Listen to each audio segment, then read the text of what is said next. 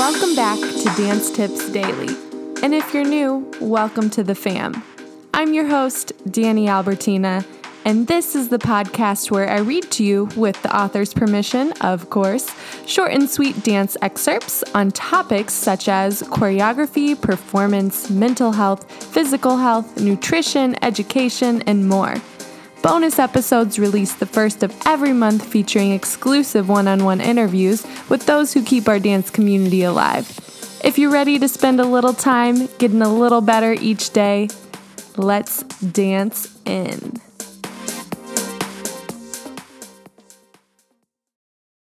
This is episode number 346 featuring the girl with the tree tattoo.com, turning the purpose of dance into action. It's July 12th, 2021, and we have a Mindful Monday tip for you here at Dance Tips Daily. Let's dance on into our blog, written by Katie Flashner. So what's next for my dance journey? That was the question of the week as I returned to the studio for my first lesson since Virtual Showcase.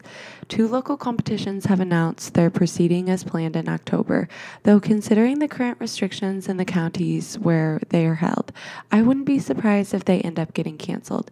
Either way, I won't be going. I've decided I'm done competing for the rest of 2020. What goal do I set then for my dancing? There is talk of another showcase later in the year. I could also pick a competition in the beginning of 2021 to work towards. As more of the country opens up and people continue to be, in quotes, done with this pandemic and push to return back to, in quotes, normal, there is a natural tendency to pick up where we left off, select the next dance event to put on the calendar, and start preparing. Is it me, or does that feel so 2019? The 2020 pandemic has been a catalyst for a period of transition and transformation. I'm poised to start a new chapter, but what's the next chapter for a pro-am dancer? My dance journey started with social dancing, met my fears of performing on stage with showcases, and found my niche in competitive ballroom. Where does a pro-am dancer go next?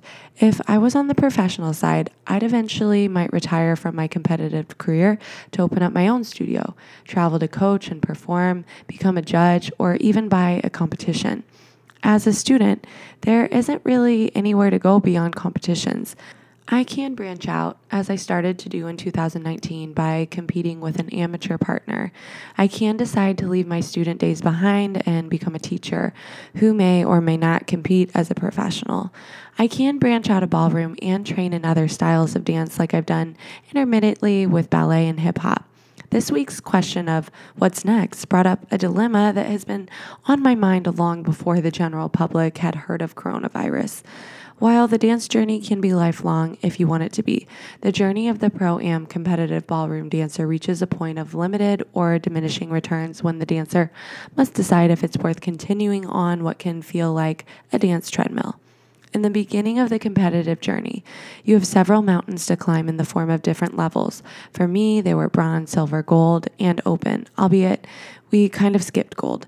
Depending on the student and the teacher, these levels can take years or only months to move through. The various competitions you attend provide progress checks. Does your bronze skills still need refining, or are you ready to move up to silver? You have the opportunity to win the world and national titles at each level. The open level is considered the most advanced because you are permitted to choreograph outside of the restrictions of the ballroom syllabus. Creativity becomes just as important as technical skill. The open level is also the final level. If you excel at this level, there is no other level to move up to. You can try your hand at other styles. There are 4 styles of ballroom dancing, and you are allowed to compete in all 4 all at once if you desire and can afford it. Reaching the open level in American Smooth while on a budget made me start to wonder how many more years I could still see myself competing in Pro-Am. I'm closer to 40 than 30. Do I see myself still living on a shoestring budget when I'm just 50, just so I can compete a couple times a year? What about when I'm 60? Since I still had markers to achieve, like a title in Open, I set aside my pondering for future self. Then this pandemic showed up and upset the normal order of things. My perspective on my dance journey and life in general shifted. What I saw as important before didn't seem like a big deal now. Now, when I imagine my dance journey, if I stuck to Pro-Am competitions, the further out I go, the more stagnant it begins to feel. As a professional dancer, competing year after year is a means to advancing your career and building your name as a professional and a teacher. As a pro-am student, after you're advancing through the levels and perhaps picked up a few titles, what is the end to the means? Granted, this question weighs heavier on me because of the financial aspect. The means could be an end in themselves. There is nothing wrong with simply enjoying being a competitive ballroom dancer and going to competitions year after year for that reason. In that sense, it's like any other expensive hobby. However, I sacrifice other things in order to pay for my dance journey that I wouldn't sacrifice for a hobby. I know many of you do the same. So since the beginning, I've repeated to ask myself, is it worth it?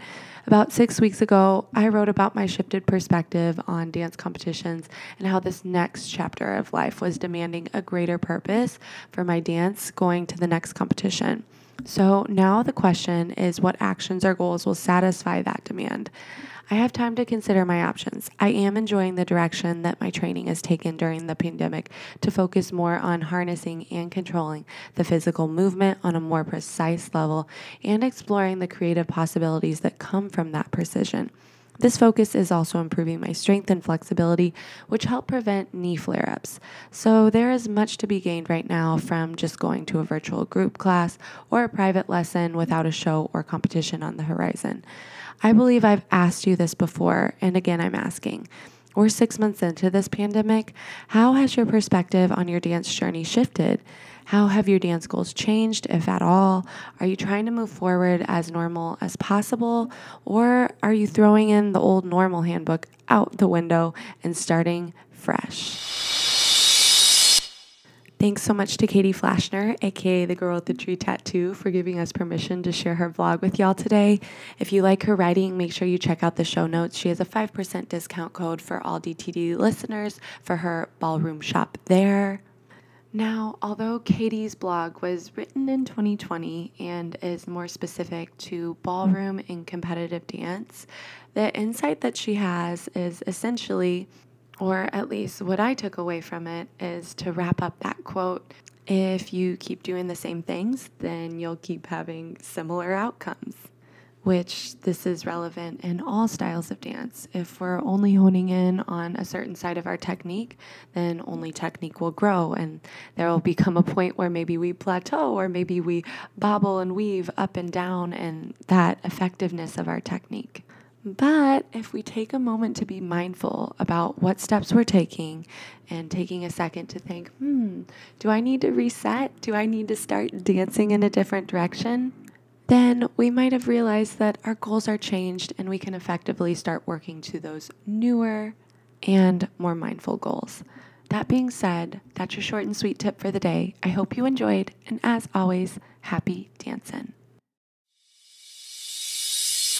Thanks for listening today, and tune in tomorrow for more short and sweet tips. Happy dancing.